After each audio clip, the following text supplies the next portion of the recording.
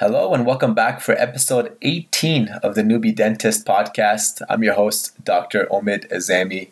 And before we jump into the episode, I just wanted to do some housekeeping here. I just want to thank everyone who has been listening and downloading to the podcast. The numbers have been off the charts lately, and it's really exciting to see things grow and take off a little bit. So if you do listen to the show, if you do like the show, please pass it on to your friends, your colleagues, your classmates, to help us, reach some new levels here and help out more people. I'm moving back to Australia next week, so I'm off this week. So I'm going to try and release maybe 2 or 3 episodes because I got a little bit more time on my hands. And so reach out to me on Instagram with any tips or suggestions on how to improve the show, please. And I'm launching a YouTube channel as well, which should be pretty cool. So I'm going to upload all the podcasts on there and try and record video on my podcast going forward now, so I can upload those on YouTube for you guys to check out as well. In this episode, I have a fourth-year dental student out of AT Still University in Arizona, Pejman Mokbeli, who is a nice guy who's really interested in finances and student loans, and he's really focused on how to minimize his payments and how to strategically plan for paying off his student loans going forward and once he graduates and enters associateship positions. So in this episode, we talk a lot about the different repayment options in the United States and compare and contrast them to what it's like here in Canada, where I'm currently at. And he has a lot of really good tips and advice. I suggest you guys check out his YouTube video as well, which I will put in the show notes. And enjoy the episode. We'll jump right in.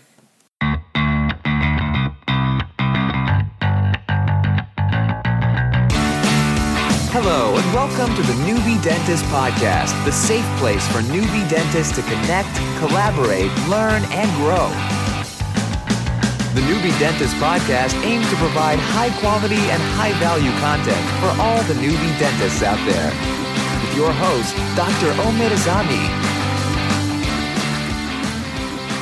Why don't you tell me about yourself? Give us a little bit of a story about your background and everything, and we'll sort of jump off from there. Yeah, hi. Thank you for having me. So my story, I guess I'm 29 years old. I'm going to be a soon up-and-coming graduate in May 11th, 2018. Nice. From AT Still University in Mesa, Arizona. Yeah, I'm still looking for jobs. It's harder than I thought it was going to be. But we're getting there. Okay, nice. So did you grow up in the Arizona area, or did you travel just for school there, or? No, so I was born and raised in Montreal, Canada. Oh, no way. Nice. So I lived there from 1988 to 1998. Then we moved to California, San Diego. I completely forgot how to speak French about 2 years later. Yeah. Completely. And then went to University of California, San Diego, UCSD, and then finally Mesa, Arizona, AT Still, ASDO for dental school. And you're in your final year, you mentioned, right? So how's the process work for getting your registration? Do you have to do just a board exam, or do you have to do a residency as well? Or because I know I've talked to some other dental students, in New York, for example, and they have to do that 1 year residency to get their license there. So is that similar for where you are, or is it just you just have to write the exams and then you're good to go? Yeah, so some states like New York and I believe Delaware require you to do any fifth year. It can be any specialty, or in California, they allow you to get your license through a portfolio, but only if you go to their schools. Yeah. But no, in Arizona, you can just go straight to private practice right after dental school, or you can, if you want, specialize in any of the specialties. Nice. So how we sort of met was we started talking on Instagram a little bit, and you mentioned that obviously your area of interest is more so like student loans and finances and investing and all that. And actually, you've made a really nice video, which I'll link to this podcast and we'll share it with everyone, because I watched it and there's a lot of good information in there that I found pretty useful. So I had a while back, I had a podcast with Dr. Howard Friend, and I brought up this whole debate as well, right? Paying down student loans versus investing money, and the risk and benefit of each one, and how to sort of prioritize how you're going to put your money away after you start working. So I'm curious, we'll get into that in more detail a little bit later, but sort of I just want to get the pulse of in your dental class right now, how big is your cohort in fourth year? With me included, it's about 75. 75. So what's the overall, what do you think the average debt will be for your class, graduating?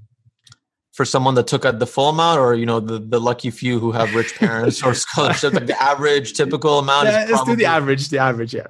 Average typical amount, if you take out full amount and you live like a normal person, maybe like 430. By the time you add up all the accruing interest, after 4 years, about 430, 450 around there. Okay. And obviously you're someone who's like really focused on this kind of place, but do you think the average student in your class is like really stressed out about like their student loans, or is not something that like is at the front of their thoughts? I mean, I don't want to speak on behalf of the entire class, but I would say most people, just generally from what I'm gathering, just are just, will or blissfully ignorant, and they're just trying to, graduate, move on, and then they'll figure it out as it goes on. Okay, nice. And so you mentioned you don't have a job yet. How much like does the job search or the type of position, or whether you go corporate or you find like a traditional private like associateship position, how big of a deciding factor is like that into like having your loans in mind as well? Yeah. So when we start talking about the loans, one thing that really matters is the 401k. So for me, I'm looking at jobs that offer the 401k with or without the match. That's not really that important right now, but the 401k is important. Obviously, compensation in general is important. Mm-hmm. And then, in terms of finances, that is what I care about. And then, every other factor I can figure out on my own, like, location and things like that. But for financial purposes, since most associateships last like, 2-3 years, and I'm not going to be an associate for 10 years, I think that is the most important starting out. And then because once you have your own practice, you can set up your own retirement. It's a different ballgame once that happens. So that's pretty cool. So I feel like we're really similar in that regard. Like how much interest do you have in terms of like motivation to like buy a practice? Is that something that's like in your immediate sort of plans, or you want to sort of wait it out a little bit, work for a few years, and then so my plan, if I'm going to predict in the future, maybe 2-3 years from now, I plan on starting my own. I want to hire a demographics company to run the demographics. I'm not going to just go in the middle of Phoenix or where there's 10,000 other dentists. But do my research in the next 2 years, gain my confidence, get faster, become more time efficient, learn better people skills, better communication, things like that. Okay, that's pretty cool. And in terms of like obviously you're in final year now, so do you have any? Well, this is actually an interesting one. I want to kind of get into this with you for a little bit before we dive into the student loan stuff, like a bit more detail.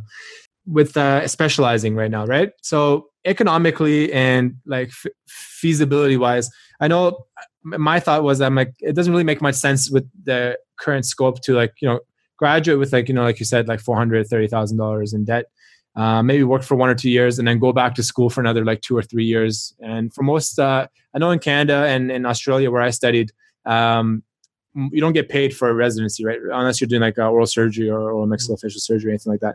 So you're going to incur more debt, and then you're going to be, finishing everything. You're like $600,000-$700,000 in debt. Do you think, like, from your opinion and people who you talk to, is it still economically worthwhile to specialize, or is that not? If you want to specialize, that's not the factor that makes you say yes or no. It's kind of other things like interest and how passionate you are about a certain area of dentistry. Other than pediatrics, most specialties are 3 years. And then if you do a surgeon, oral surgery is 4 years or 6 years. Yeah. Now, financially speaking, obviously, when you come out of those programs, you can make a lot more money than a general practice. But obviously, you're going to have 7% at least accruing each and every year. And depending on how you structure, or depending on if you're an employee or not, it just depends on what your numbers are. I mean, are you looking to make money? Are you trying to pay off debt ASAP? If you want to pay off your debt as soon as possible, then yes, and if that's your motivating factor, then yes, go and specialize. If you want to do a little bit there, a little bit here, a little bit there, personally, I'm not interested in specializing, but if I were down the road, maybe take a CE course, continuing education course, and a certain procedure, molar endo, third wisdom, wisdom teeth extractions, things like that. But I think that's a little bit more financially intelligent, but I don't speak for everyone. Yeah. And so in terms of your, I asked this to like all the dental students that I talked to just to get a sort of a rough idea. Does your school have like quotas for like clinical procedures that you have to do? Like how many crowns you have to do, how much endo you have to do? just to get a comparison of like how much clinical experience you have coming out of school. So to graduate our school, you need these things called competencies. Yeah. After that, you're deemed, competent in these procedures. So you need to do at least, so for competencies, we need 1 class 2, 1 class 3, 2 dentures, 2 restore 2 implants, 30 extractions, and then 7 competencies, 3 of which have to be surgical, 4 of which can be simple extractions. I think I'm missing a few here. Class 2 on a pedo, stainless steel, but these are just a bare minimum for the restorations. It's like a test. Yeah. But you're gonna do 30, 40, 50 before you take that test. Yeah. But for something like dentures, your first one is going to be the one that counts. Your second one is going to be the one that counts. So for me, I'm probably going to graduate with, well, the thing about our school also is that we go on external rotation. So I'm not even counting that either. Okay. But nice. Just at our school, in the average range, something like 50, 60 restorations, 2-3 implants, and then placing or restoring?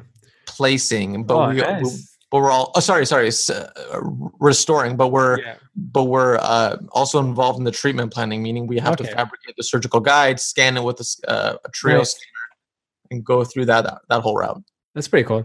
Okay, so it seems like it's pretty standard. I've heard some like crazy numbers. I've talked to a few people that like studied down in Florida, and they're doing like 30, 40 crowns and stuff like that. I was like, I find that like to be like crazy because at my school we did like 5 or 6, maybe. Like some people got like up to 10 or something. Yeah, I've done like 10, but that's pretty good. That's a good number. Probably in the middle. Yeah. Yeah.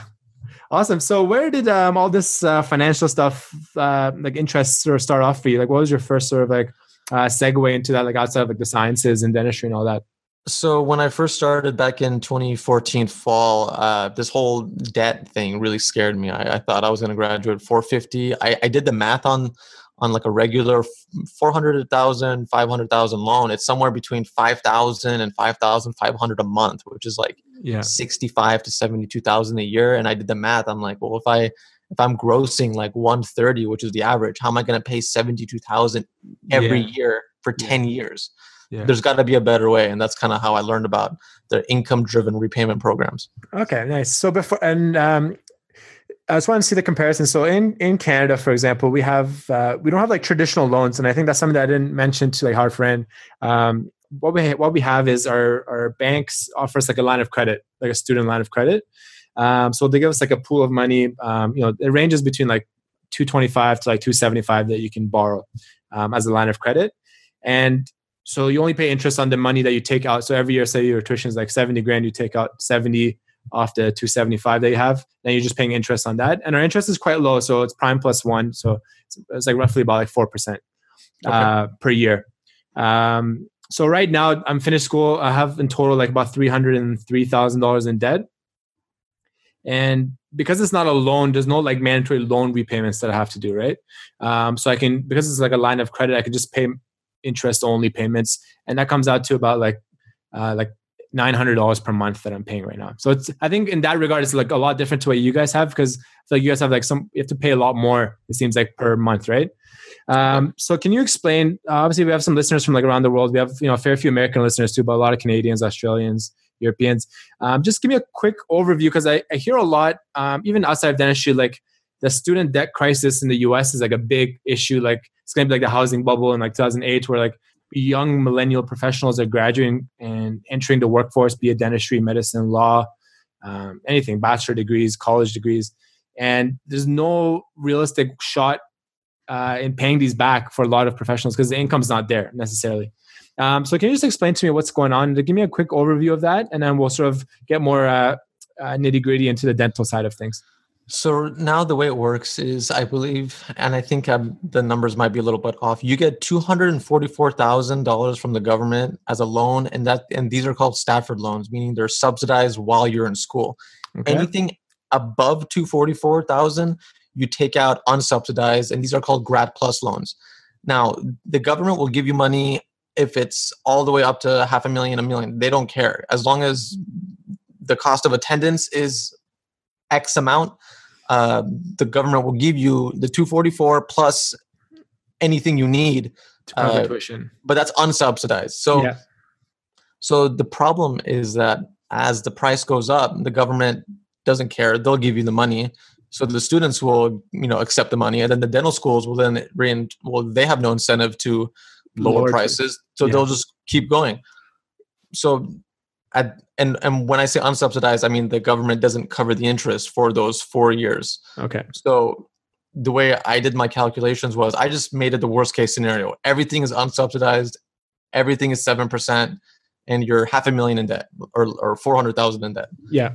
So that's kind of where my calculations were in the video, I believe. But the problem is, at what point is this going to burst? Meaning, at what point is the student going to realize that it's going to be 600,000? Like right now, I think USC and NYU are going to be if you add up all the accruing interest every year, like 600,000 by the time they're done. Crazy. Yeah. Like even I actually looked it up at USC. It was like 122 a year.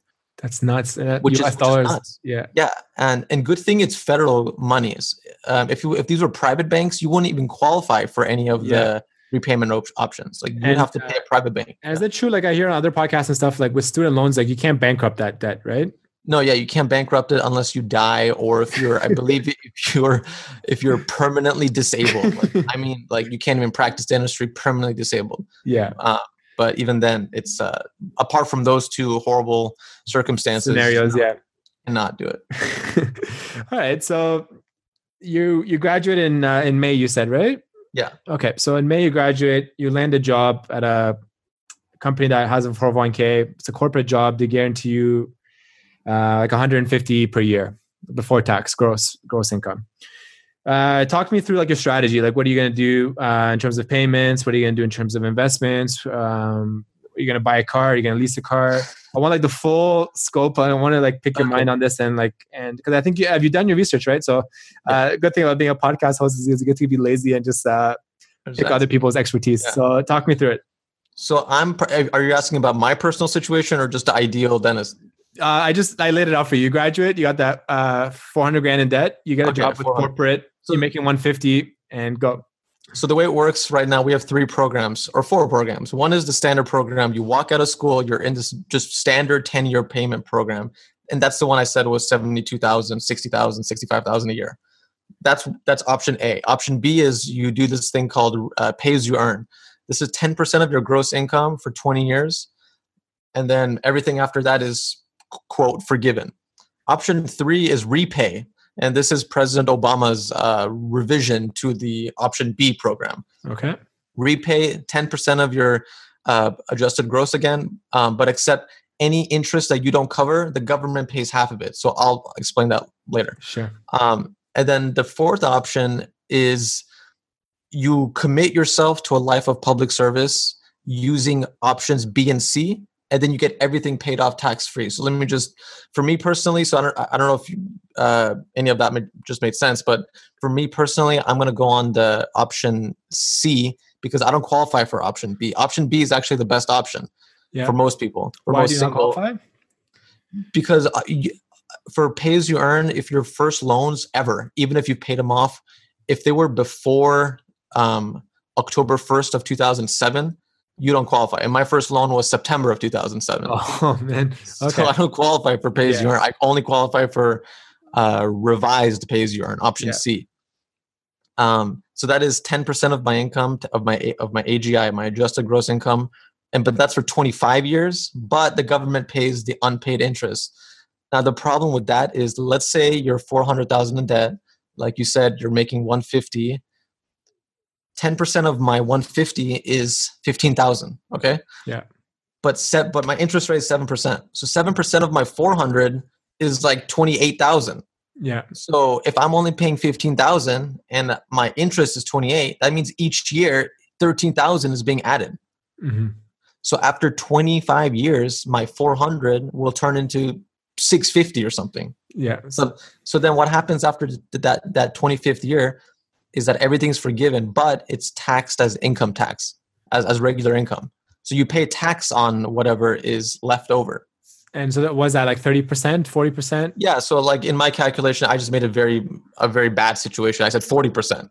Okay. So But you would owe 40% of the 600 whatever thousand back to the government. in the US, it's a marginal tax. So you pay a certain amount for a certain income. But I just said the whole thing is 40%. But it's usually, it's probably, if you average everything, it'll be like 35% or something. Okay. So that's a big chunk of money you owe at the end of 25 years. So so let's say for me personally, I'll go from like 400 to like 650, pay about 30% of that, which is like, I don't know, 230. So I need to be ready 230,000 25 years from now. And that's a one-off payment, or you can break that up again too?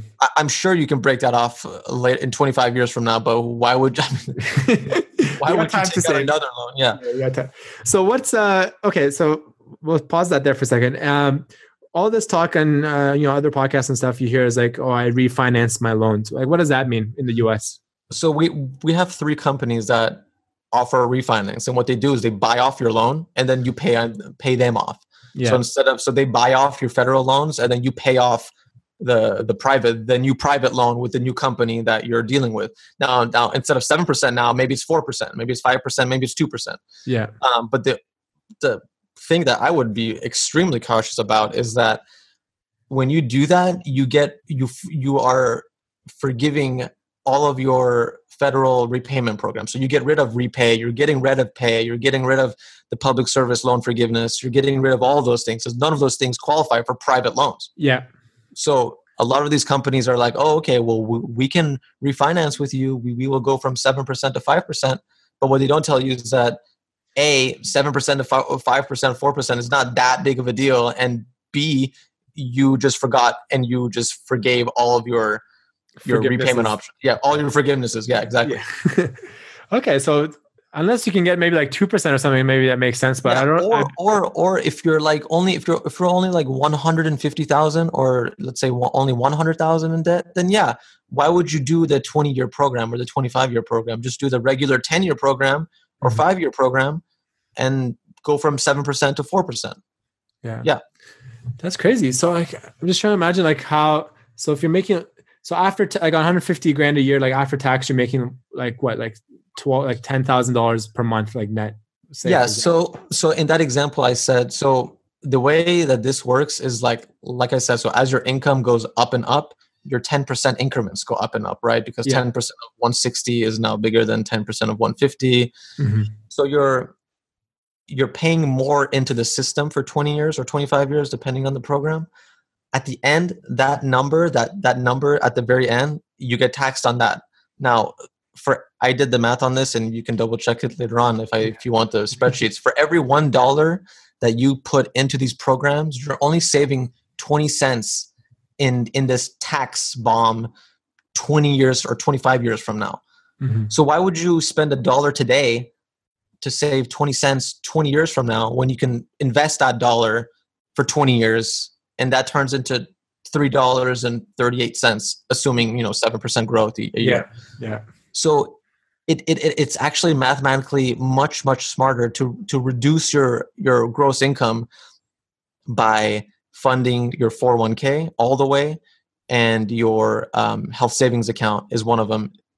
And then if you also qualify for in our case, since a normal dentist doesn't qualify for a Roth IRA, mm-hmm.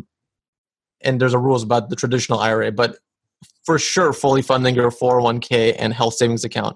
Both of those accounts can lower your income on paper from 150 to about 401k is 18,000 to about like 130, 129. So now you're paying 10% of that number. So now it's 12,000 instead of 15,000. You can put the 3,000 aside, save it, do whatever. Yeah. Nice. So you don't want to pay into this system as little as humanely possible. That's the goal. Nice. And then, okay. So your strategy is then to minimize your taxable income. So you're only paying 10% of that in your student loans. Am I correct? Yeah, your adjusted gross your adjusted gross income. Yeah. And to minimize that, you're putting as much money into your 401k and your health savings plan.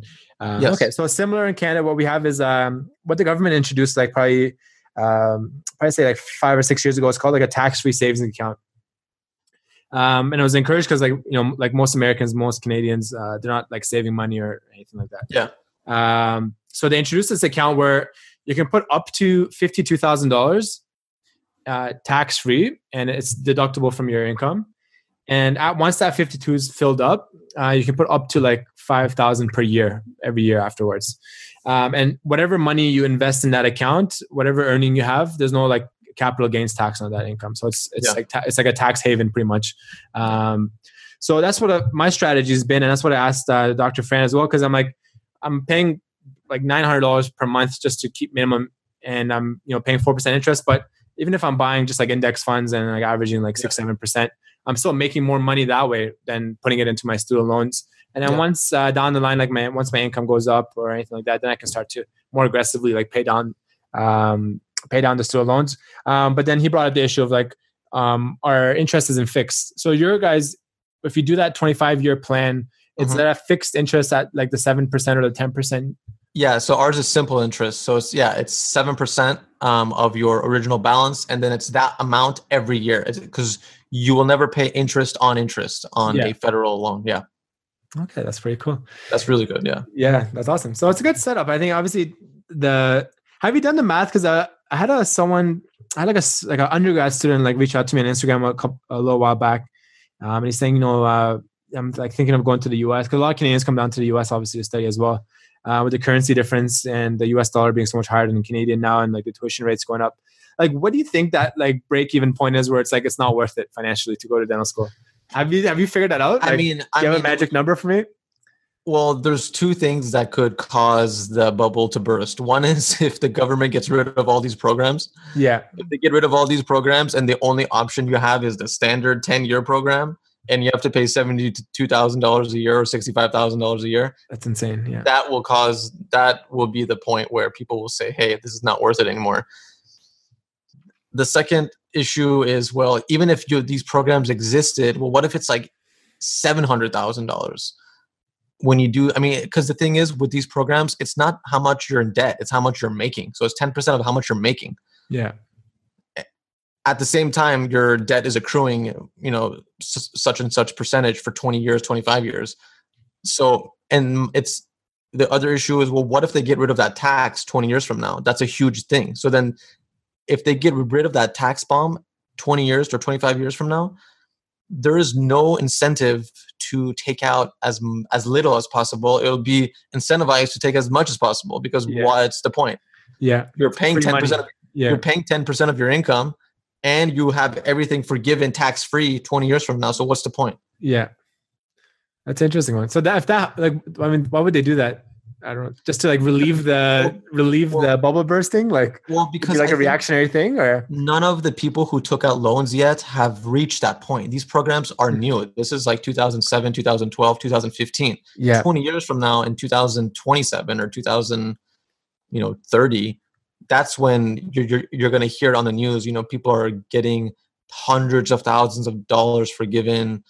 It's taxed, but still it's forgiven. You know, a big amount of it, you're still paying tax on it.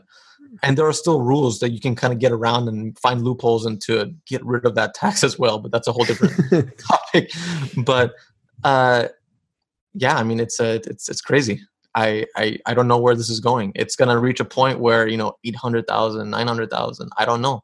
Because what's keeping the cost down right now? It's nothing. Nothing. Every year, inflation goes up. Dental school tuition and everything, and materials, equipment, all that stuff goes up. So that's awesome. So it seems like you've obviously done a lot of research in this area. So do you have any plans on like using this research that you've done to like help out colleagues, or maybe create some sort of like course or like a consulting sort of thing? Because that's my thing. I'm like a big entrepreneur right now, so I'm always like, I'm thinking of like things on the side. Obviously, I got this like newbie dentist thing going for a little bit right now, and I'm trying to like see where that goes. So I like to pass that on to my guests. I'm always like encouraging them. I'm like, oh, we should try this or try that, or like grow this or grow that. So have you thought about that at all? Or I made the video, and I made the video only for my classmates and for the general student dentist population. I posted it on Dental Town. A lot of people gave me crap for it because they either don't know about it or they think I'm trying to like hide my money to, avoid paying my loans. Why aren't you a responsible student? Why aren't you paying off your loans like the rest of us did 30 years ago? Well, 30 years ago, you didn't have $500,000 in debt. So that's a big difference. Yeah. Of course, incomes were a lot less back then, but if you adjusted for inflation, the tuition is not even close to being what it was back 5x. then. Yeah, it's like it's not linear. And then obviously I'm pretty involved in cryptocurrencies as well, but that's all. But there's a lot of things going on now where you can, if you think about it and if you research, I feel like you can manage this easily. The 150, like I said, you can make it 130. And then if you put money aside in let's say Vanguard or an index fund in Vanguard, just let it just sit there for 20 years, 25 years, you can not only pay off that tax 20 years from now, but you're going to have much, much left over. Yeah. And that's only for Vanguard. What about the 401k? You're going to have millions there. Yeah. What about the HSA? You're going to have hundreds of thousands there. Like there's so many things to, and then there's also, money for, emergency fund and things like that. So I'm saying there's a lot of options out there. Just people need to be educated and understand how to maneuver, because there's no one YouTube course that I can recommend to just do everything. You can talk to me, but I'm not a financial advisor, nor do I ever claim to be. This is just my opinion. It's your own research. It's my research. Maybe I'm wrong about everything. I don't know, but I don't think I am. Yeah, no, that's cool. And I bring this up to like a lot of my friends when we talk, and they're all like different professions and everything. And I have a problem with the educational system, because I think financial literacy is like really poor, like amongst that 90% of professionals, even university graduates, professional degree graduates, because in like elementary school and stuff, instead of like teaching you basics of like saving, accounting, investing, you're learning like calculus and stuff for like no reason. So I think that's like where it fundamentally goes wrong. And then people graduate, like you said, a lot of your classmates may be like blissfully ignorant, and they come out and they buy a BMW and they buy like a Rolex and they buy a house, and then all of a sudden they're like, oh my god, I'm like $2 million in debt, and I'm like, how am I gonna make ends meet? And then inversely, or the flip side of that is like, I find with student debt and that pressure to like produce income, the quality of dentistry, like that's like another factor of thing, right? People might push for treatment. People might try stuff that they're not like fully comfortable with because, I need the production because I've been like had a slow day or something. Yeah. So I think all that stuff is pretty cool. And I think all that stuff it's going to be interesting to see like in the next, like 10 years, because this is like our career, right? This is our like career time span in the next 20, 25 years, how dentistry changes, how tuition changes, how the whole educational system and the whole loan and debt system changes and everything. So I totally agree with the education is lacking. I mean, I didn't even know what a 401k was until 5 years ago, or something like that. They don't teach you about retirement. They don't teach you about stocks. They don't teach you how to buy a house, how to sell a house. They don't teach you about, and it's not just the things that you don't know. It's like, there are things that I don't know that I don't know. That I don't know. Like, there's like, at least those topics that I just mentioned, most people know about, and they can Google it, and it takes 5 minutes, 10 minutes. But what about the things that they don't even know that they don't know? That's the issue, because you don't even know to look it up. You don't know what to look up. And I've run into this a lot of times where I've learned something that I didn't even know was a problem until I learned about the first topic. I was like, oh my God, that makes no sense, or it makes perfect sense. But I didn't know about it until I did the research. And then to teach high school students about this stuff is hard. And then, like you said, once you graduate dental school, you're pressured to produce or to make those payments.